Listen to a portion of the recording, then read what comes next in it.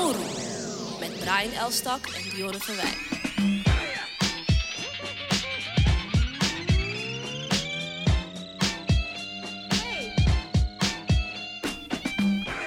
Oru? Ja. Ik hoor niks. Ik Horen hoor wel jullie iets? wat. Ja, Ja? absoluut. Oké, Hoor je stel jij jezelf even niet? mensen voor. Dan, Ik ga More Female Power voorstellen aan de Oru-luisteraars. Namelijk niemand minder dan Farida Sedok. Yay! We moeten eigenlijk zo'n Hoi. zo'n bandje hebben. Horen jullie mij wel? Ik hoor jou erin? wel. Ja? Zeker. Dan hoor ik alleen mezelf niet. Dan ga ik mijn koptelefoon afdoen. Ja. En dan gaan we het zo doen. Ja, toch? Farida, dope dat je er bent. Ja, leuk. We hebben je al langer hier gewild.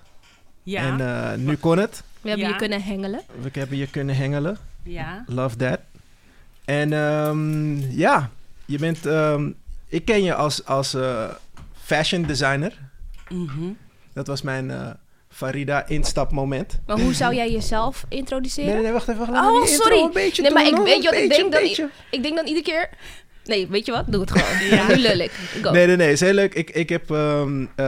back in the day had je met twee andere legends... Dashiki, kledingmerk. Ja. Met Sonja. Sofia Sofia, Batovrina. sorry. En She changed her Afina, name. She changed her name. Afina de Jong. Nee, it's her actual name. True. Ja, Maar ik ja. kende haar altijd als Sonja. Maar nu Mhm. gaat ze als Sofia, de Yes, ja. real name. Inderdaad. Mhm. Tof. En Afina is je nicht, Mhm. toevallig. Hele toffe Architect. architect Zou ook. je ook Wat zei je? kunnen uitnodigen? Zeker. We Als ze hebben een komt. goede waslijst aan mensen die nog steeds langs moeten komen. En dat is fijn. Dat is een Ja, goed ja. gevoel dat je Want, niet klaar bent, toch? Nog lang niet. Ja. Dus zeker. Nee, zij staat Ja. zeker op de lijst. Hoe zijn jullie... Ik wil even daar beginnen, want je bent veel. Je bent nu beeldend kunstenaar.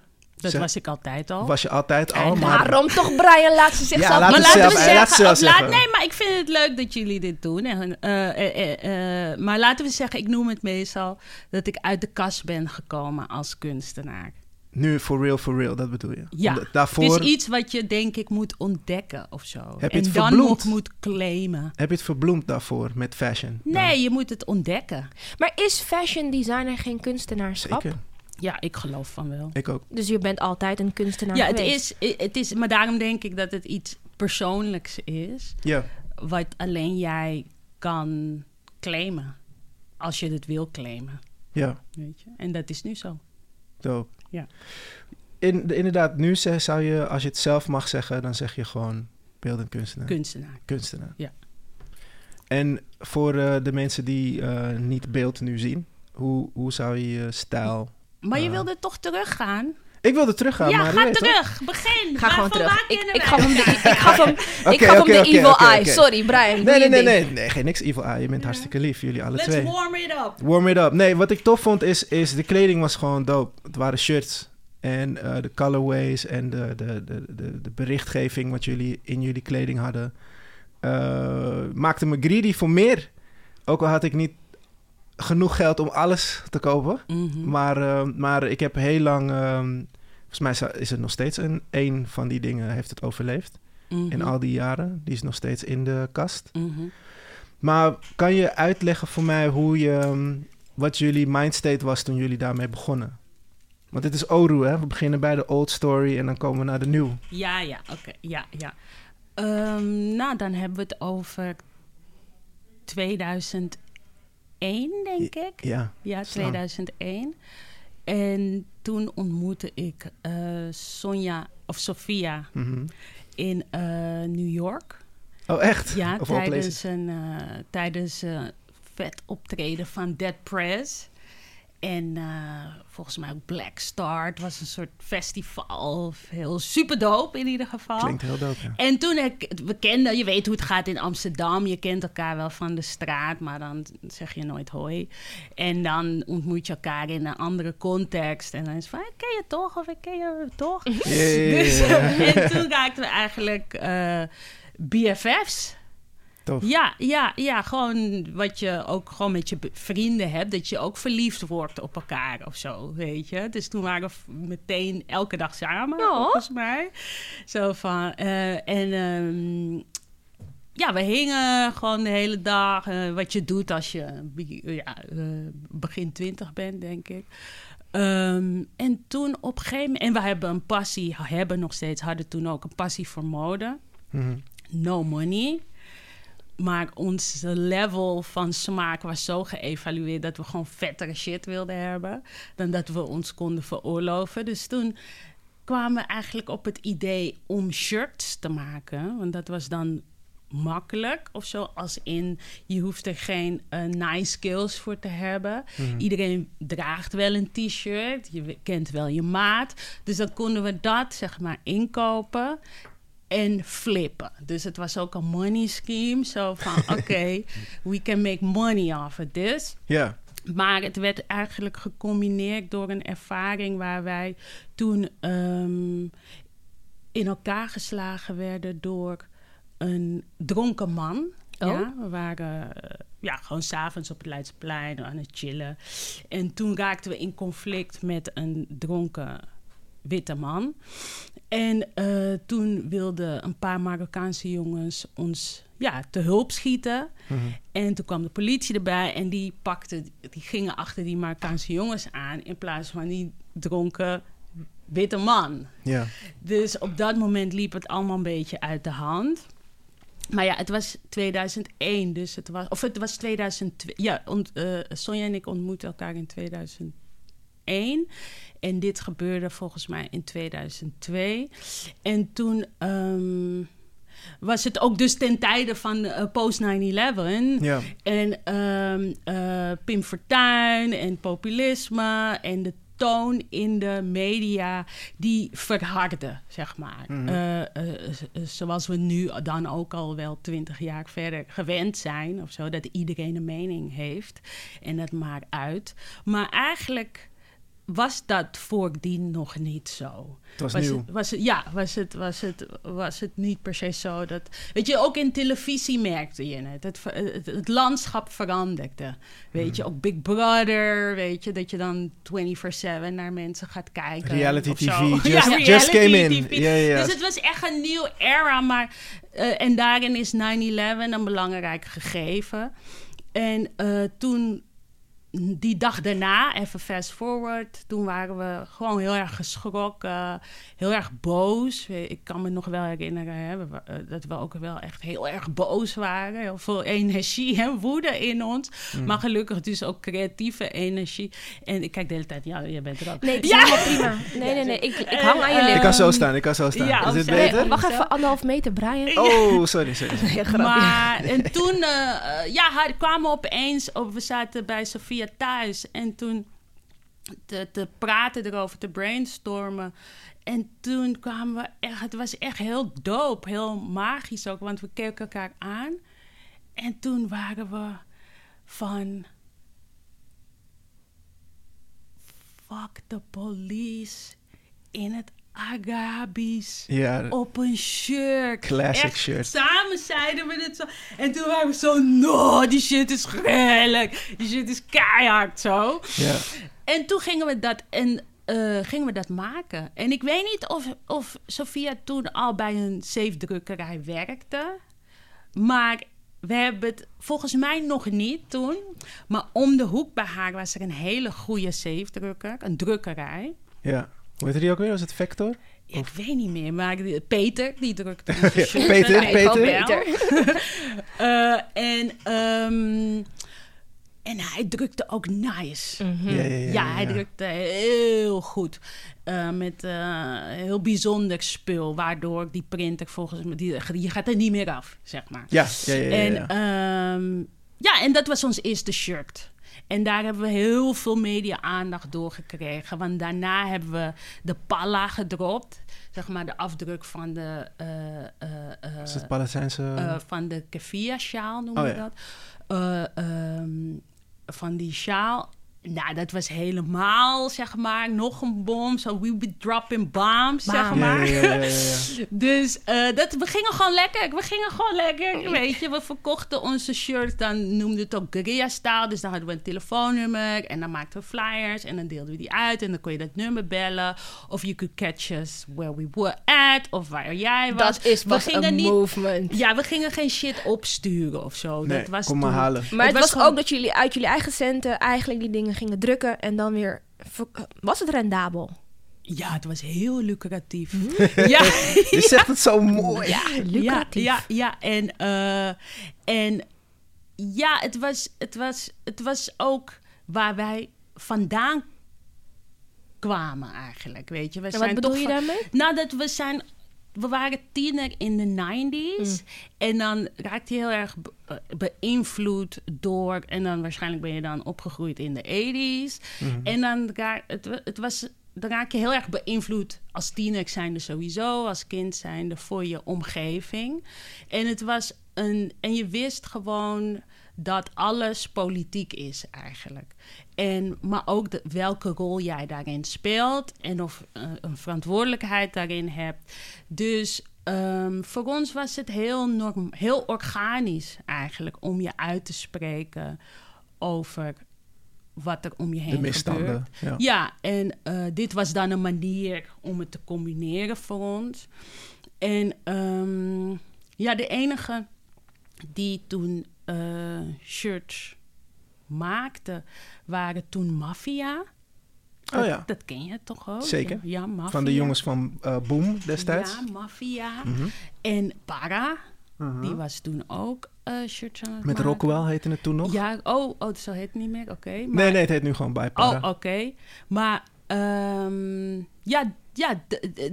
dat was het t-shirt of het streetwear landschap. In Nederland zeker, ja, dat was het. Ik wil niemand er niet doen, maar in ieder geval in Amsterdam. Ja. Weet je? Dus, en daarin... en omdat het zo klein is, dan is het ook wel motiverend. Want je hebt niet nog 10 andere brands of zo. Maar nog 2 andere. Dus dat is dan... dus je let op elkaar. Zo van, en dus wij waren daarin, denk ik, vrij extreem. Ook de enige boodschap. meiden, wat dat betreft. Ja, ook. Maar ik weet niet, toen... Ik heb niet het gevoel dat het per se een sausage fest was. Toen. Er was geen fest. Weet je? Want iedereen was respectvol, toch? Ja, maar het bestond amper, of in principe, weet je. Er waren niet zoveel mensen die dat überhaupt deden. Ook niet jongens, weet je. Dat nu 100 jongens het doen of zo, of wel of niet, ik weet niet. Maar weet je, dat is dan anders. Maar dat is ook in hiphop, denk ik, dat op het moment dat er een industrie bij komt kijken en echt wordt erkend of gezien van valt goed geld mee te verdienen. Ja. Komt de industrie bij, dan komen de gatekeepers erbij, weet je, en die gaan dan een beetje bepalen wie wat wel kan doen of niet kan doen. Kijk, dan wordt het vaak een sausage fest. Maar als het gewoon vanuit de people komt, dan is het eigenlijk altijd wel divers. Kan er nu nog wel iets uit de people gewoon komen? Ja, sowieso. Ja? Ik weet niet of dat mode... Sowieso, maar het is al snel net als nu eigenlijk, een brand, weet je? Dus ook dat is wat ik bedoel. Zijn er nog initiatieven die eigenlijk voor de people, by the people, en daar stopt het? Ik heb het gevoel alsof alles best wel direct richting... commercie of zo gaat. Ja, nou ja, wat niet erg is, want absoluut wij zaten niet. er ook in om money te maken, weet je. Maar is dat niet the way to go? Want ik voel wel een beetje een methode die ik nu wel mis in de scene, in deze tijd. Wat ook gewoon een manier is om iets te kunnen zeggen, dus politiek gerelateerd. Maar ook... Ergens heeft het een charme die ik nu een beetje mis. Of hebben jullie dat zelf niet? Nou ja, ik vind het in die zin wel juist... Kijk, het is gewoon... Het landschap is hoe het is, zeg maar. En het is heel interessant dat dan nu Nike bijvoorbeeld zich politiek uitspreekt. Ja, door Kaepernick.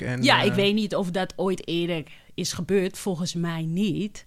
Maar dat is vrij uniek dus nu, weet je. En als je ziet van dat zo'n grote brand dat doet... Dat dat is best wel een teken dat het dus geld oplevert. Weet je, het is niet alleen...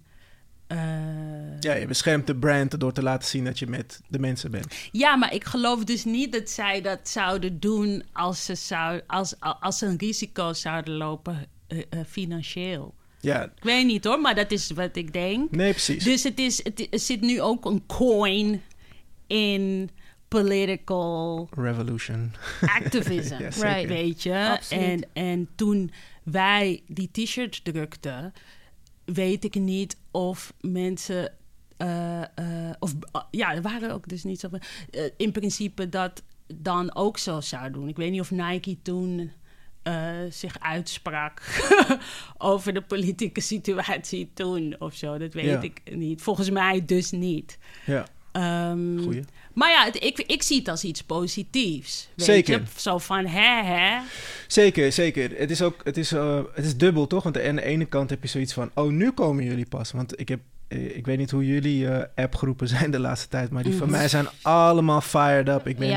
Ik zeg soms een verkeerd bericht, niet verkeerd als in fout, maar of pijnlijk. Maar oh shit, nee, dat moest in die andere groep. Sorry, jullie snappen helemaal niet waar het hier over gaat. Omdat er zoveel gesprekken tegelijk gevoerd worden. En de frustratie in al die gesprekken zijn... kijk dit. En dan krijg ik een soort printshot binnen. En dan zie ik dus een organisatie die nooit iets heeft gedaan... waar...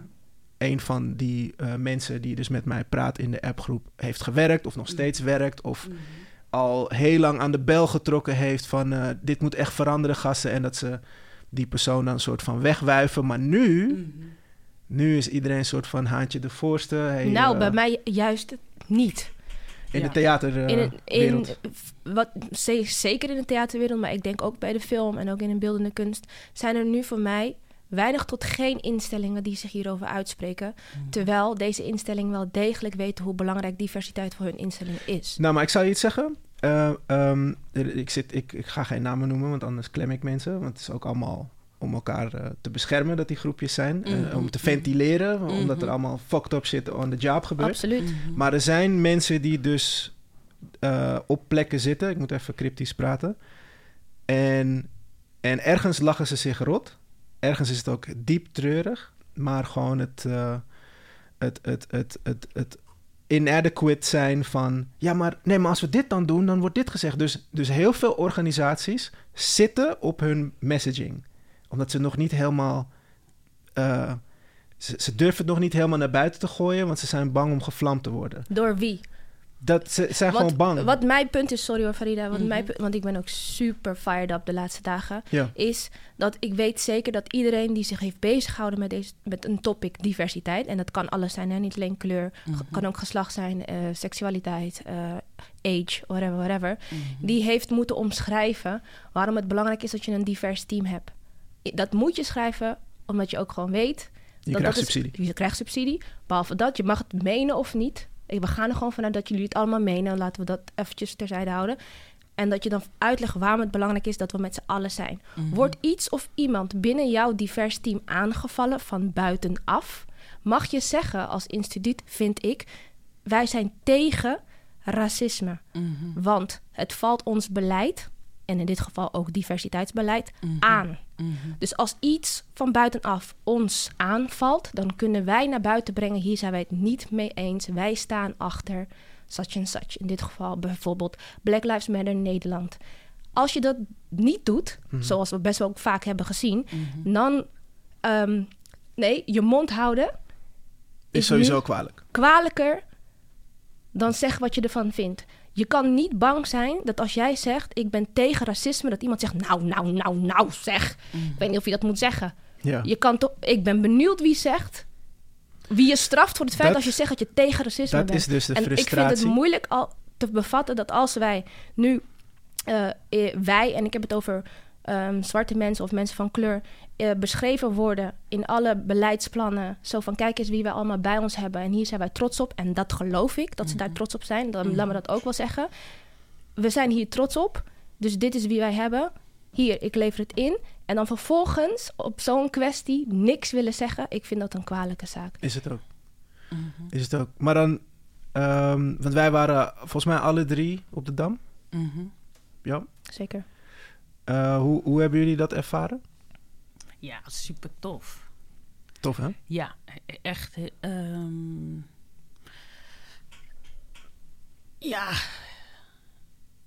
Ja, sorry. Nee.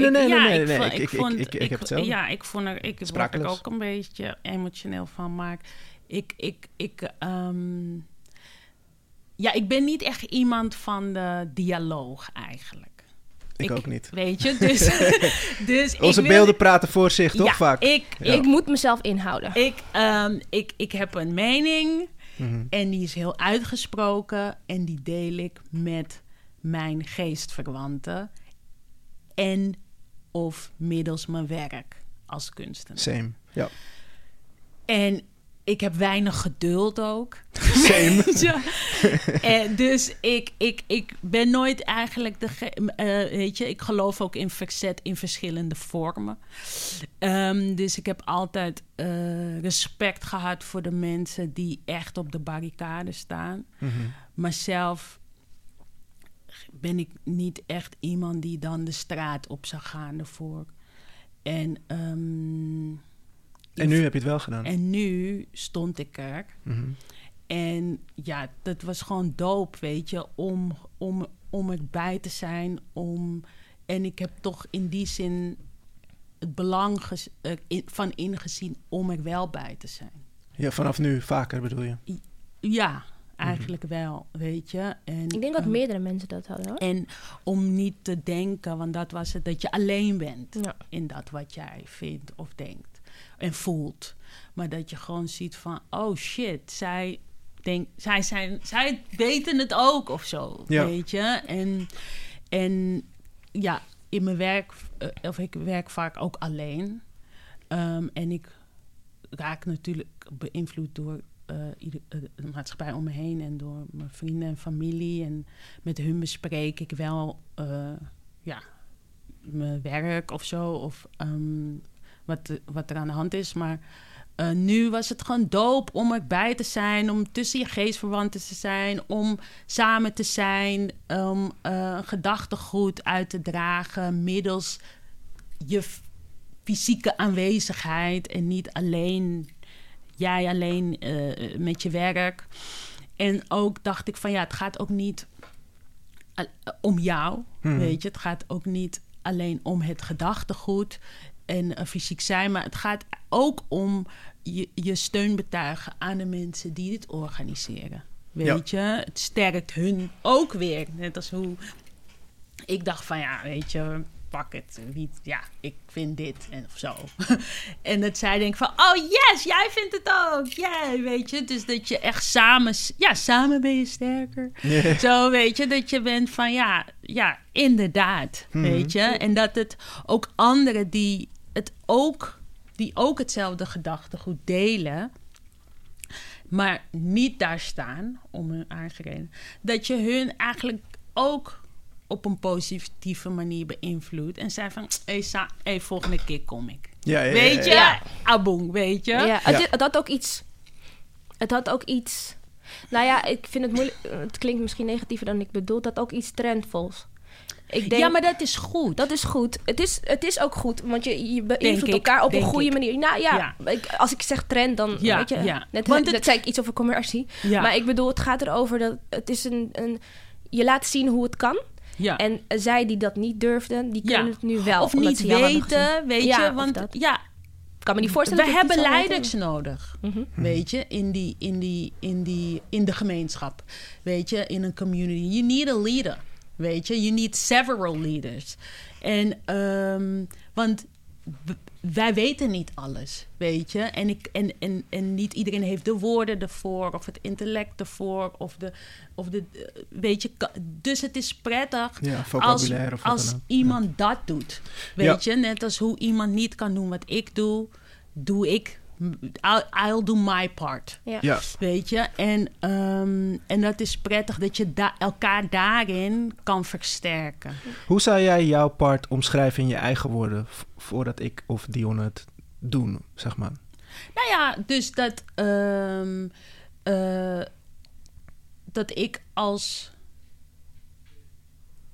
kunstenaar gewoon probeer te reflecteren wat er om me heen gebeurt. Mm-hmm. En daarin heb ik wel of niet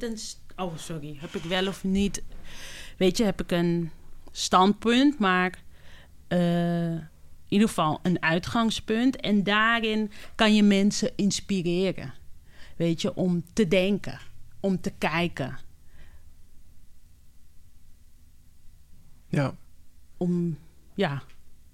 Zoiets. Dus via jou kunnen mensen iets voelen of je brengt... Een mening vormen, maybe. Nou ja, kijk... weet je, als jij ik neem wel aan dat als je een werk maakt... dat je... Weet je, ik zet mijn gevoel, mijn gedachten erin. Mm-hmm. Maar ik probeer ook een beetje te kijken van...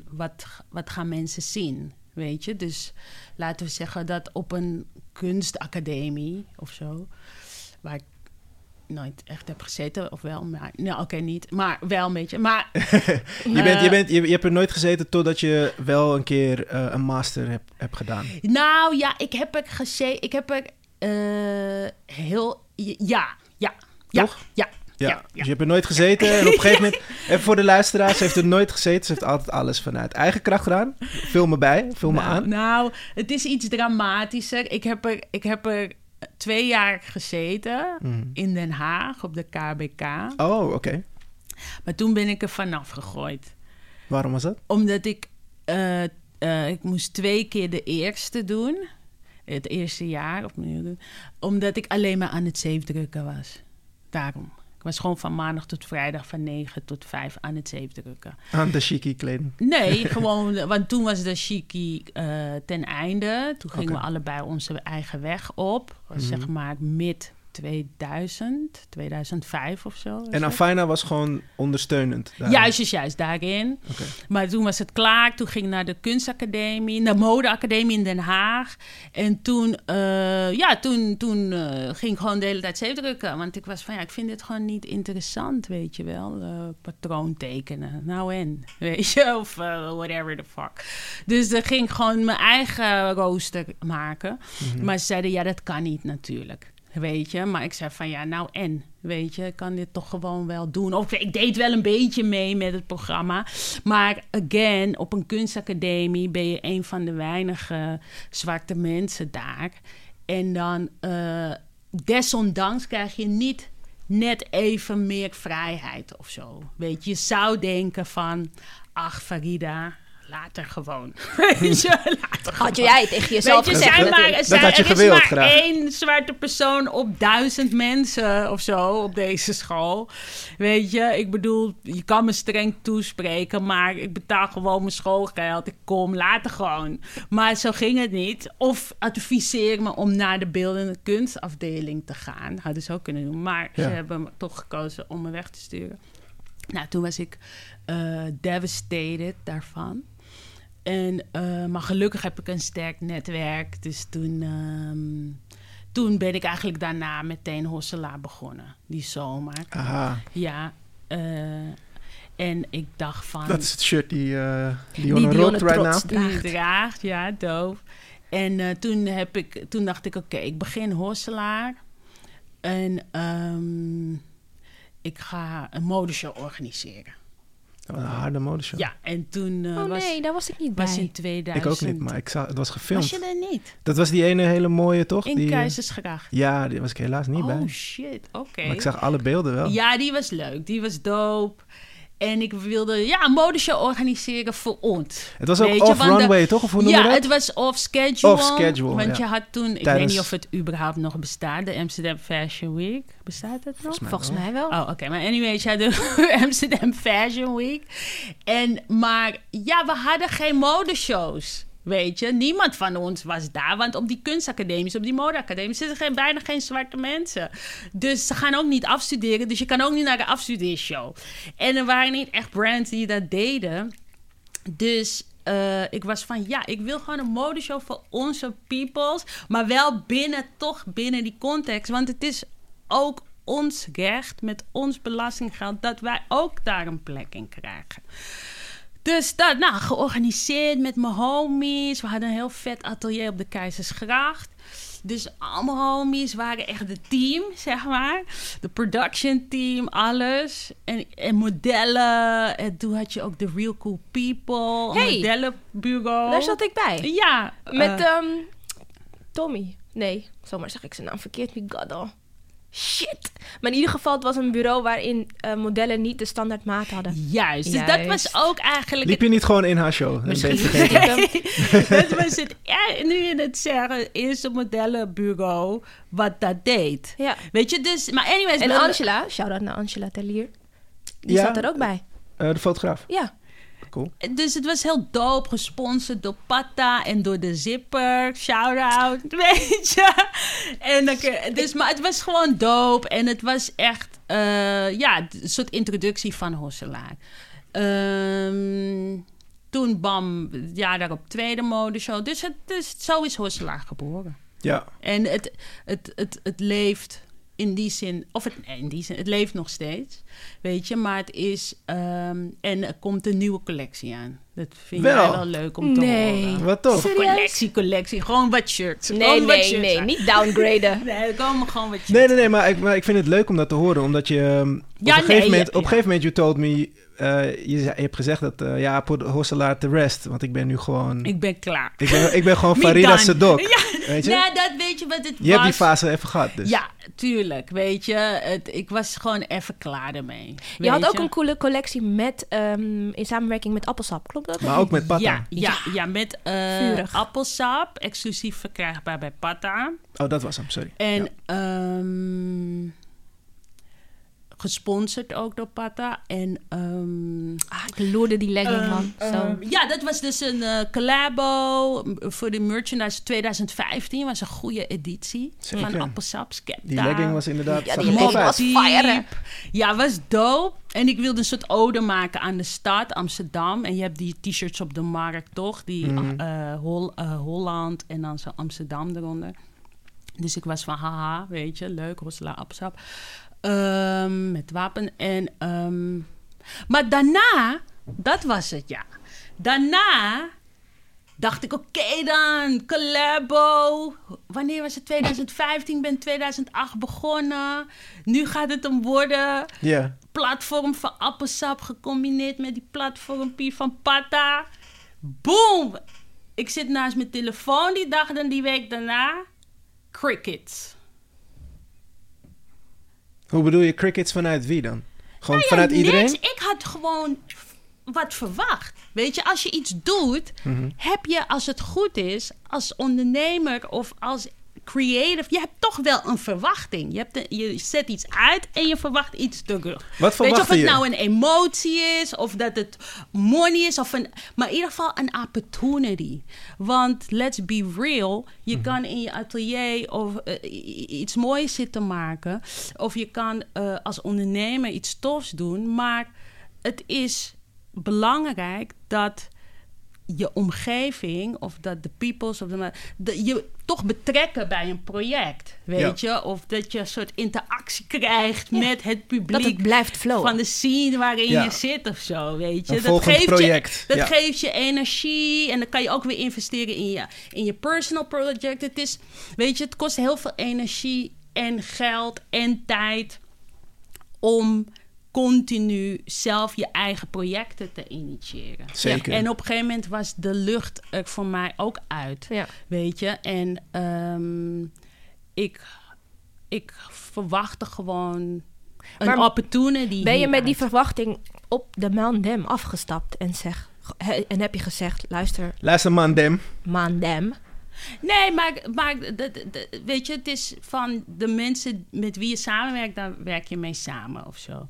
Maar je denkt van dat als je al zo lang bezig bent in zo'n kleine stad, dat je wel, weet je, een opportunity krijgt van, hey Farida, zou je dit willen doen? Of hey Farida, zou je dat willen doen? Weet je, en dat heb ik wel, zeg maar, van hier als vrouw zijnde, als creative zijnde, als zwarte vrouw zijnde in deze stad. En dan even een shot naar de mannen toe. Is dat ze altijd, of nooit begrijpen ze ook wat je doet. Weet je, ik doe dit al 20 jaar. Hou op. Maar ze begrijpen nog steeds niet wat ik doe. Wat doet zij eigenlijk? Terwijl bij een man, begrijpen ze, bij jou, begrijpen ze heel goed wie Brian is en wat Brian doet. Daar heb je zelf ook heel hard voor gewerkt. Dat neem ik niet van je af. En ik heb ook dankzij jou... Jij hebt mij ook in mijn momenten dat ik dacht soort van... The fuck ben ik eigenlijk aan het doen? Toen was jij er ook die zei van... weet je, dadabababab. Ja. Waardoor ik ook wel weer energie kreeg. De spirit. Ja, en er ook wel weer voor ging. Dus dat dank je wel daarvoor. Sowieso. Ja, nee, maar kijk, dat doen wij dan in die zin voor elkaar.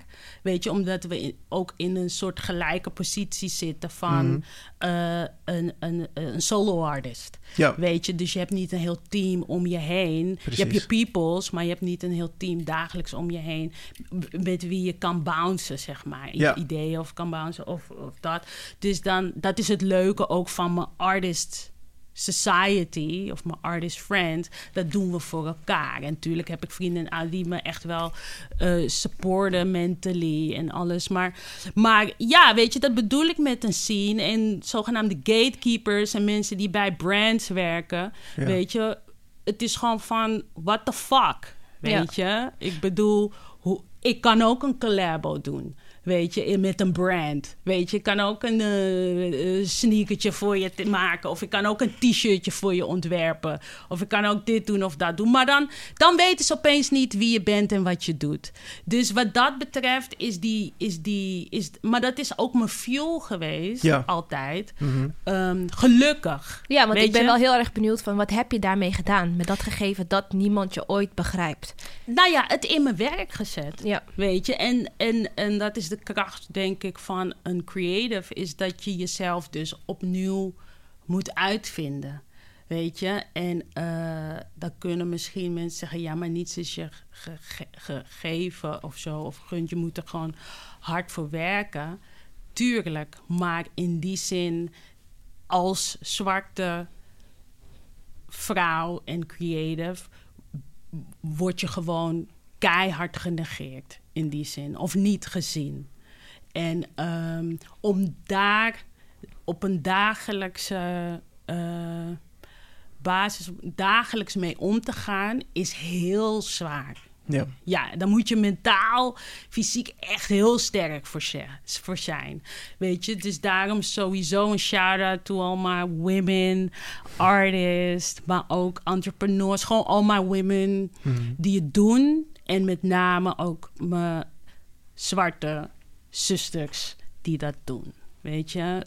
Want ja, vooral ik vind in dit kleine klimaat is het gewoon niet makkelijk. En in de wereld sowieso ook niet. Dus dat, maar ja. Was dit ook het moment dat je zoiets had van... of ja, daar heb je al antwoord op gegeven. Maar ik bedoel, je was echt even klaar met het merk Hosselaar. Ja, ik dacht ik moest gewoon even weer terug van waarom doe ik dit? Weet je, waarom doe ik dit eigenlijk? Ja. Voor wie doe je dit? Waar gaat het over? Dus even back to the drawing board. En wat heb je toen gedaan? Dat is wel interessant, denk ik, om te vertellen. Even kijken, wanneer was het? Nou, ik was eigenlijk, want ik zeg van, weet je, van mode naar kunst of zo. Mm-hmm. Maar mijn vrienden zeggen van, ja, maar je was altijd natuurlijk al een kunstenaar. Weet je, dus ik deed altijd al dat wat ik nu doe. Ja. Het is, daarom noem ik het uit de kast komen. Het is nu dat ik het zelf erken en zie. Van, oh, en het benoem. Ja.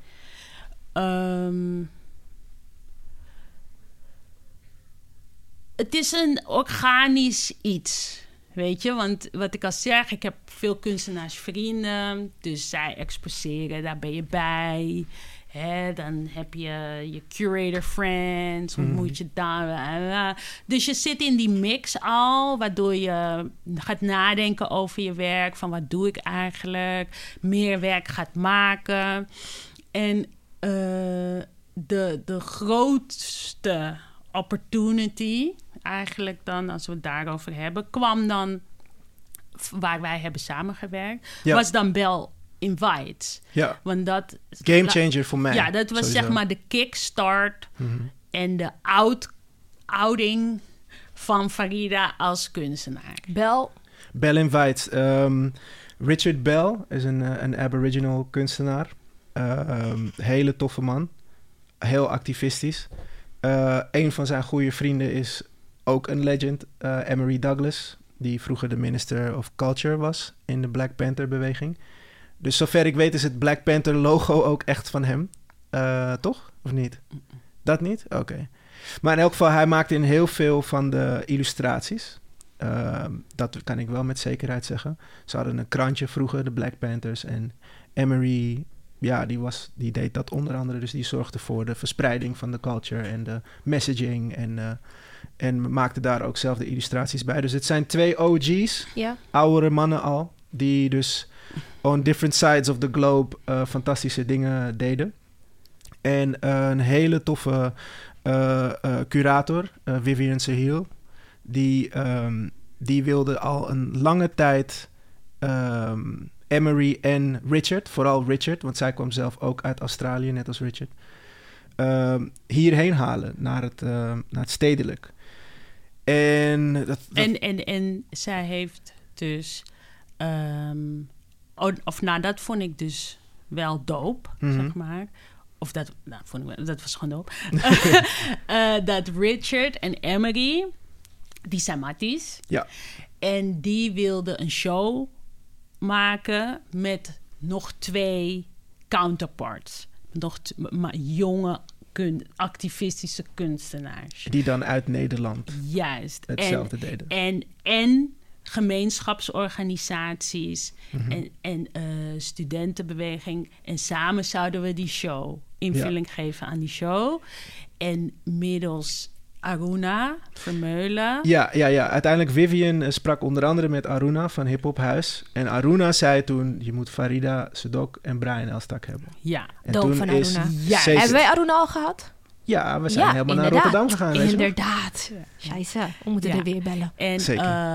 En ook met, toen was ook Imara de project manager. Zeker, Imara Limon, die nu voor het Amsterdam Museum werkt. Ja, dus het was de kern en de basis was gewoon keihard. Ja. Weet je? En wat ik leuk was dat het eigenlijk een community art show was. Ja. Want wij gingen niet gewoon ons eigen werk per se daar ophangen. Maar ik vond het idee om murals alleen te maken. Richard zei letterlijk, we gaan murals maken zodat die rich motherfuckers niks kunnen kopen. Ja, ja, it's about the message. Ja. Weet je? En de inzet. En het was een collaborative project. En eigenlijk gingen die gemeenschappen... We Are Here. Ja, en de University of Color. Juist, ja. Zij gaven aan wat zij op de muren wilden hebben. Ja. Dus dat was ook... Dus zij gaven de ingrediënten van het moet hierover gaan. en white tears en bla bla bla. En we willen zus. Dus dan moet je als kunstenaar ook even je eigen ego opzij zetten. En dan zeggen, oké, weet je, Dus het was ook echt een learning process. Ja, maar we mochten ook wel zeker ons eigen ding doen. Ja, en sowieso, waar stonden die murals? Want ik dacht dit is de Fatou. De bedoeling, wat Vivian volgens mij zelfs ooit beloofd is, was in het stedelijk. Uiteindelijk hebben ze ons een beetje gebonjourd naar de projectruimte. Naar de projectruimte, naar de Dependance, Stedelijk Museumbureau. Wat een fantastische ruimte is, maar... Was, ja, want helaas is dat dus helemaal getorpedeerd. En dat was dus... Wat is het? Achter de Rozengracht, toch? Rozenstraat, ja. Ja. En fantastisch. En gelukkig was het werk zo sterk van ons gecombineerd allemaal... dat gewoon echt veel mensen er naartoe kwamen. Waardoor stedelijk ook wel echt anders naar ons moest gaan kijken. Van, hey shit, dit is eigenlijk best wel een ding. Ja, alles wat in de beleidsplannen is komen te staan... Komt door jullie. Was dat... Is wel maar is wel redelijk gejumpstart op dat moment. Dankzij is dat wat they post something about. Ja, is dat wat organisch die Bell Invite show opleverde eigenlijk. Ja, of was. Ja. Zeker. En voor mij was dat denk ik wel het eerste moment dat mensen zoiets hadden van... Oh, die Brian is wel interessant eigenlijk. En het is eigenlijk vanaf dat punt toch wel gaan... is het kleine balletje grote lawine geworden. Ja. En het kan altijd groter op een nette, toffe manier. Maar het is wel echt fijn dat het op zo'n mooie, organische wijze gegroeid is. Maar jij kreeg daar dus ook wel degelijk vleugels van. Ja, zeker. En hoe is dat toen verder uitgepakt voor je? Nou ja, wat ik zeg is dat daardoor of die show gebeurde... en vanaf dat moment kreeg ik ook opportunities. Ja. Weet je, van het een kwam het ander. Ik had het idee dat ik gewoon niet... Of werd gezien. Ja, daarvoor. Nee, op dat moment, oh, zeg zo, maar. Ja. Weet je, werd gezien en dat mijn werk serieus werd genomen. Mensen weten wie ik ben en ze weten wat ik doe. En ze nemen het heel serieus. En dat vind ik belangrijk. Want ik neem het ook heel serieus.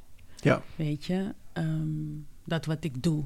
Zelf niet misschien, maar zo zeer ik altijd. Maar dat wat ik doe wel.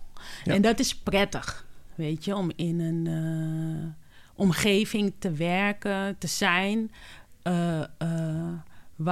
waar ik mensen ontmoet die mij dus ook inspireren. En ook mij weer anders laten kijken naar mijn werk. Weet je, dat het is gegaan van... ja, ik zeefdruk of zo... naar... boom. Ja. Weet je? Op een gegeven moment heb je dus wel een master gedaan ook. Hoe is dat ontstaan? Toch, dat was een master, toch? Ja, het is... Sandberg is de master van het Rietveld Kunstacademie. En ja, ik weet niet, ik zat gewoon thuis... En toen ging de telefoon van... Hi, this is the Sandberg.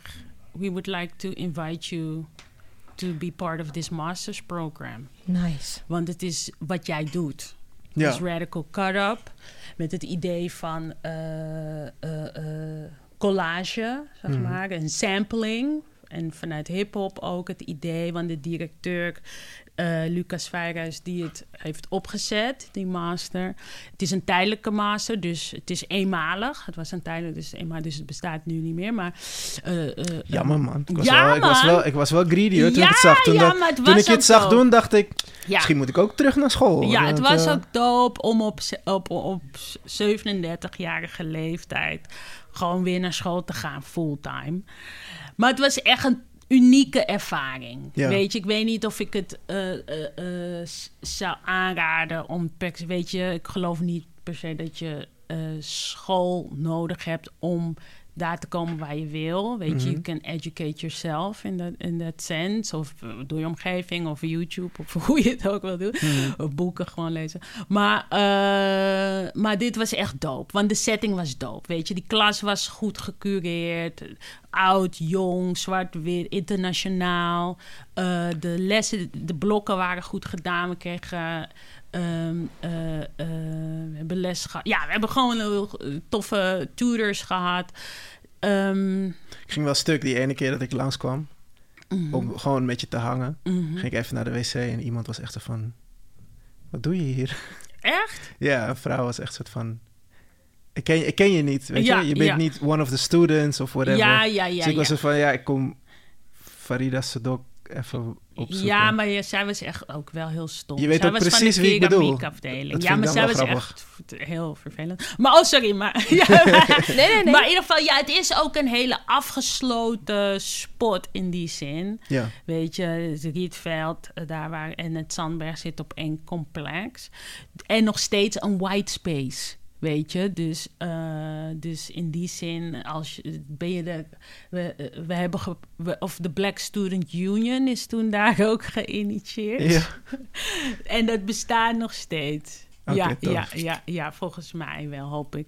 Maar om een soort safe space te creëren voor de zwarte studenten daar. Maar, dat was eigenlijk de University of Color ook, toch? Wel voor de UvA. Voor de UvA, ja, volgens mij, ja. Of is het nog? Ja, is het nog, bestaat hoop nog. ik. Ja, Hoop ik. Dus dat was het Zandberg-verhaal. En dat heeft me gewoon geleerd, zeg maar, een beetje open. Met een hele mooie beweging. Ja. Ze maakt een hele mooie beweging met de handen. Open. Handen voor haar hart. En niet zo van... Het heeft je veel gebracht. Nou, wat me heeft gebracht is Friends for Life. Leren communiceren over je werk. Weet je, dat iedereen kan het in een bepaalde context plaatsen. Maar wat vind je, is dat ook zo? Weet je, dus wat zien anderen en wat zeggen ze erover? Ja. En dan krijg je, weet je, het is gewoon interessant, weet je. Ik laat niet veel mensen toe in mijn creatieve proces. Nou, dat moet daar, weet je. Zit iedereen in je... Zit je hele klas erin en al je tutors hebben er een mening over. Dus het is een goede... Ja, het is echt een studie, weet je, voor de real world eigenlijk. En dan kan je lekker experimenteren. En ook, weet je merkt ook van wat mensen zien. Bijvoorbeeld, wat interessant was bij de beoordelingen... werden vrouwen eigenlijk anders beoordeeld dan de mannen. Oh ja? Weet je, dus als jongens dan, de jongens in mijn klas... lekker aan het experimenteren, lekker bezig... of gewoon maar... Lekker frieken?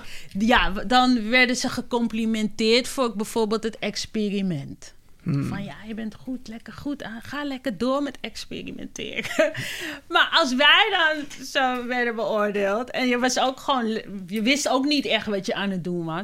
dan was het van ja, maar je moet echt... hoezo weet je niet wat je aan het doen bent... en het werk oogt naïef of zo. Weet je, krijg je al vaak dat soort woorden op je af. Maar dat was dus interessant. Maar ook dat wij de openheid hadden in die master... om dat op tafel te leggen bij de tutors. Ja. En dat de tutors zelf daar ook receptive op waren. Weet je, zo van, oh snap, you're right. Weet je, ja, ik ben zelf een vrouw. En bij jou ben ik inderdaad toch zo van... Ja, maar hoezo maak je geen bewuste keuzes of zo? Terwijl bij die papi daarvoor, die maakte dat ook niet. Weet je? Dus al dat, dat neem je gewoon mee. Weet je, en ook hoe werk je samen, weet je. En gewoon, voor mij waren dat goede lessen. Want dat is ook niet echt iets wat ik makkelijk doe. Ja. Weet je, dus... Ik ben heel benieuwd wat je nu allemaal aan het doen bent. En waar je heen gaat.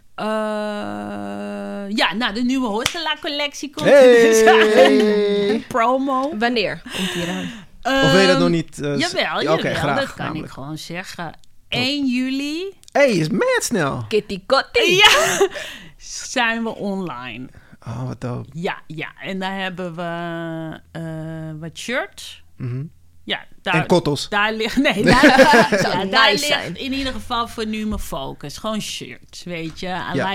I like the idea of a t-shirt, weet je. Het is aan zich... Het heeft je veel gebracht door de jaren heen. It's good to honor the product, toch? Wat dat betreft. Ja. En het is al voor mij een protest item aan zich. Ja. Weet je? Dus ik vind het een fijn kader, medium dat ik kan gebruiken.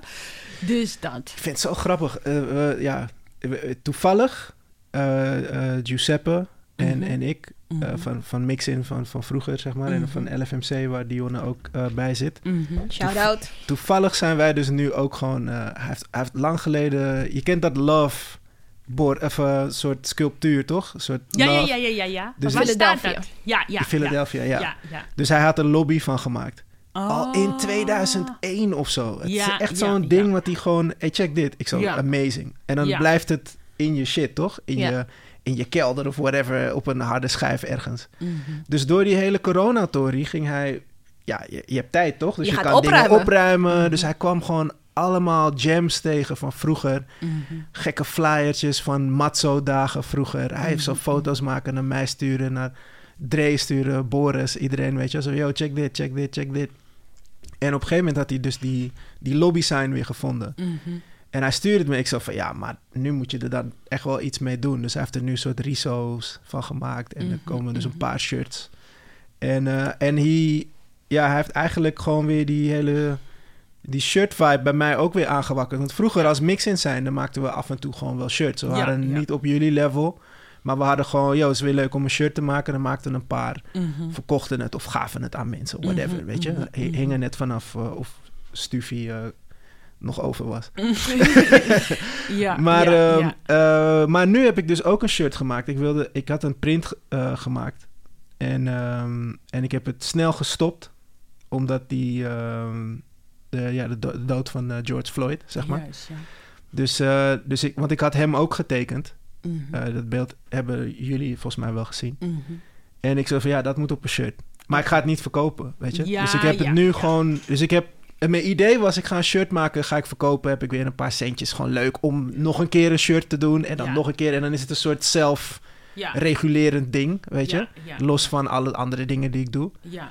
En nu, doordat dit gebeurde, heb ik zoiets van, kan niet. Ik kan niet dit beeld gebruiken en het dan verkopen. Dat ga ik sowieso niet doen. Dus ik ga het gewoon, als jullie willen, moeten jullie me maar zeggen. Dan maar geef ik jullie eentje. Ja, weet het antwoord maar al. Ik denk ook dat het, weet je, dat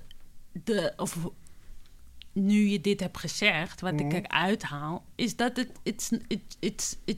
it's not about the money. And it never was. Nee. Weet je, en het is... Het gaat over de boodschap. Zeker. Weet je, en daarom... Het is ook wat je energie geeft. Weet je, en dat geeft jou energie. Dus doe het. Ja. Weet je, en ook voor mij, hosselaar, weet je. Dus dat is die conclusie zo van, wat verwacht je eruit, weet je. Nee, je stuurt het de wereld in met een goede bedoeling. En on to the next message, weet je. Ja, zo zie ik het ook.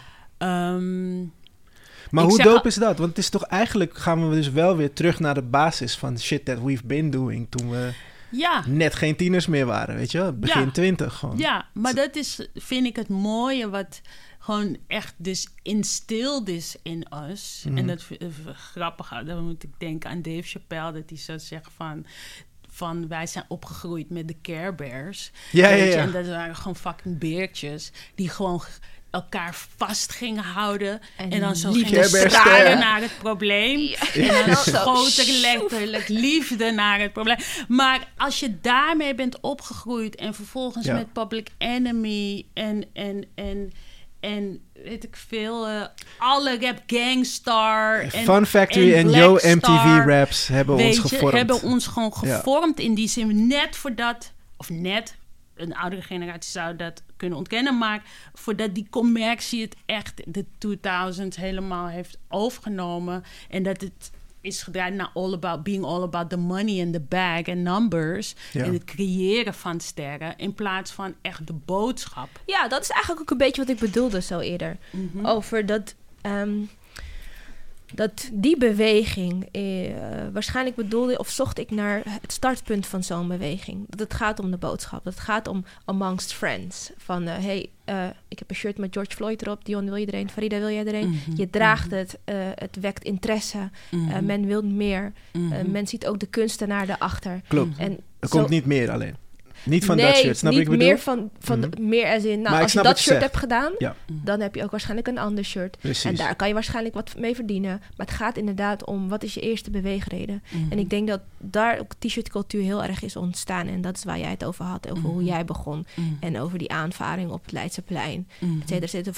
Voelen we dat nog eronder? Of is het... Zeker. Ja, maar dat is, ik denk dat het je gaat ook harder ervoor, toch? Ja, dat is er. Maar dat commerciële aspect is ook belangrijk. Is zeker belangrijk. Want ik bedoel, hosselaar, dat betekent ook iets, Ja. weet je. En het werk wat ik bijvoorbeeld nu aan het zeefdrukken ben...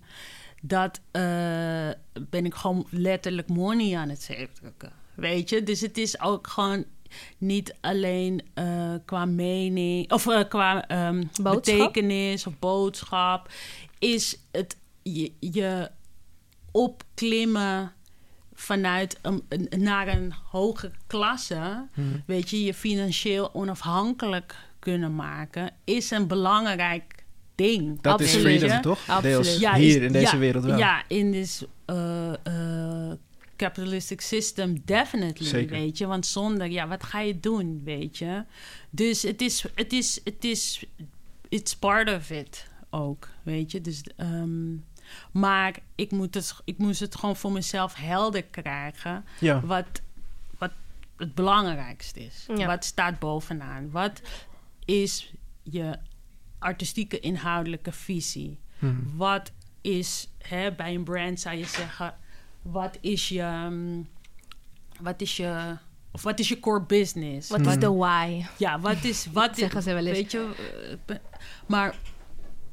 wat is de kern van dit bedrijf? Of wat is de kern van dat wat je doet? En daar beweeg je de hele tijd omheen, weet je? En dat is voor mij altijd wel een boodschap willen meegeven aan de mensen. En mensen willen inspireren. Ja. Weet je? En dan... Hey, luister, het lukt je, man. Al jaren... Dus het is mij in elk geval, laat ik voor mezelf praten. Ik denk Dionne ook, ze rockt niet voor niets nu iets wat ze graag rockt. Dus je moet het maar even aangeven zeker. zelf, want je zit er ook bij en niet zomaar praat ik voor je. Mannentik, sorry. Alsof we het niet zelf kunnen. Nee, maar Precies. dankjewel, jij mag. Nee, maar ik haal er veel energie uit. Ik vind het ook fijn om het te kopen, om het te supporten, om het te dragen. Ja. En dat al jaren. Dus wil je daar sowieso voor bedanken. Dat je gewoon fly shit maakt. En een tof persoon bent. I'm trying to make you cry, lukt het? Nee. Dank je wel. Nee, het is echt heel dope. En, dank jullie wel. Dank je wel, jij bedankt. Dionne, We zijn heel erg benieuwd. Uitnodiging, want daar was het toch van wie durft. Toen was Wie ik van, durft, shit, a challenge. I'll accept the challenge. Ja. We kijken heel erg uit naar 1 juli. 1 juli. Juist, ja. Nice. En waar kunnen we het vinden? www.hosselaar.com. En hoe spel je Hosselaar?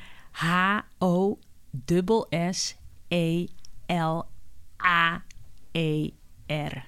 Nice. Hosselaar. Dankjewel. Thank you, Va. Dank jullie.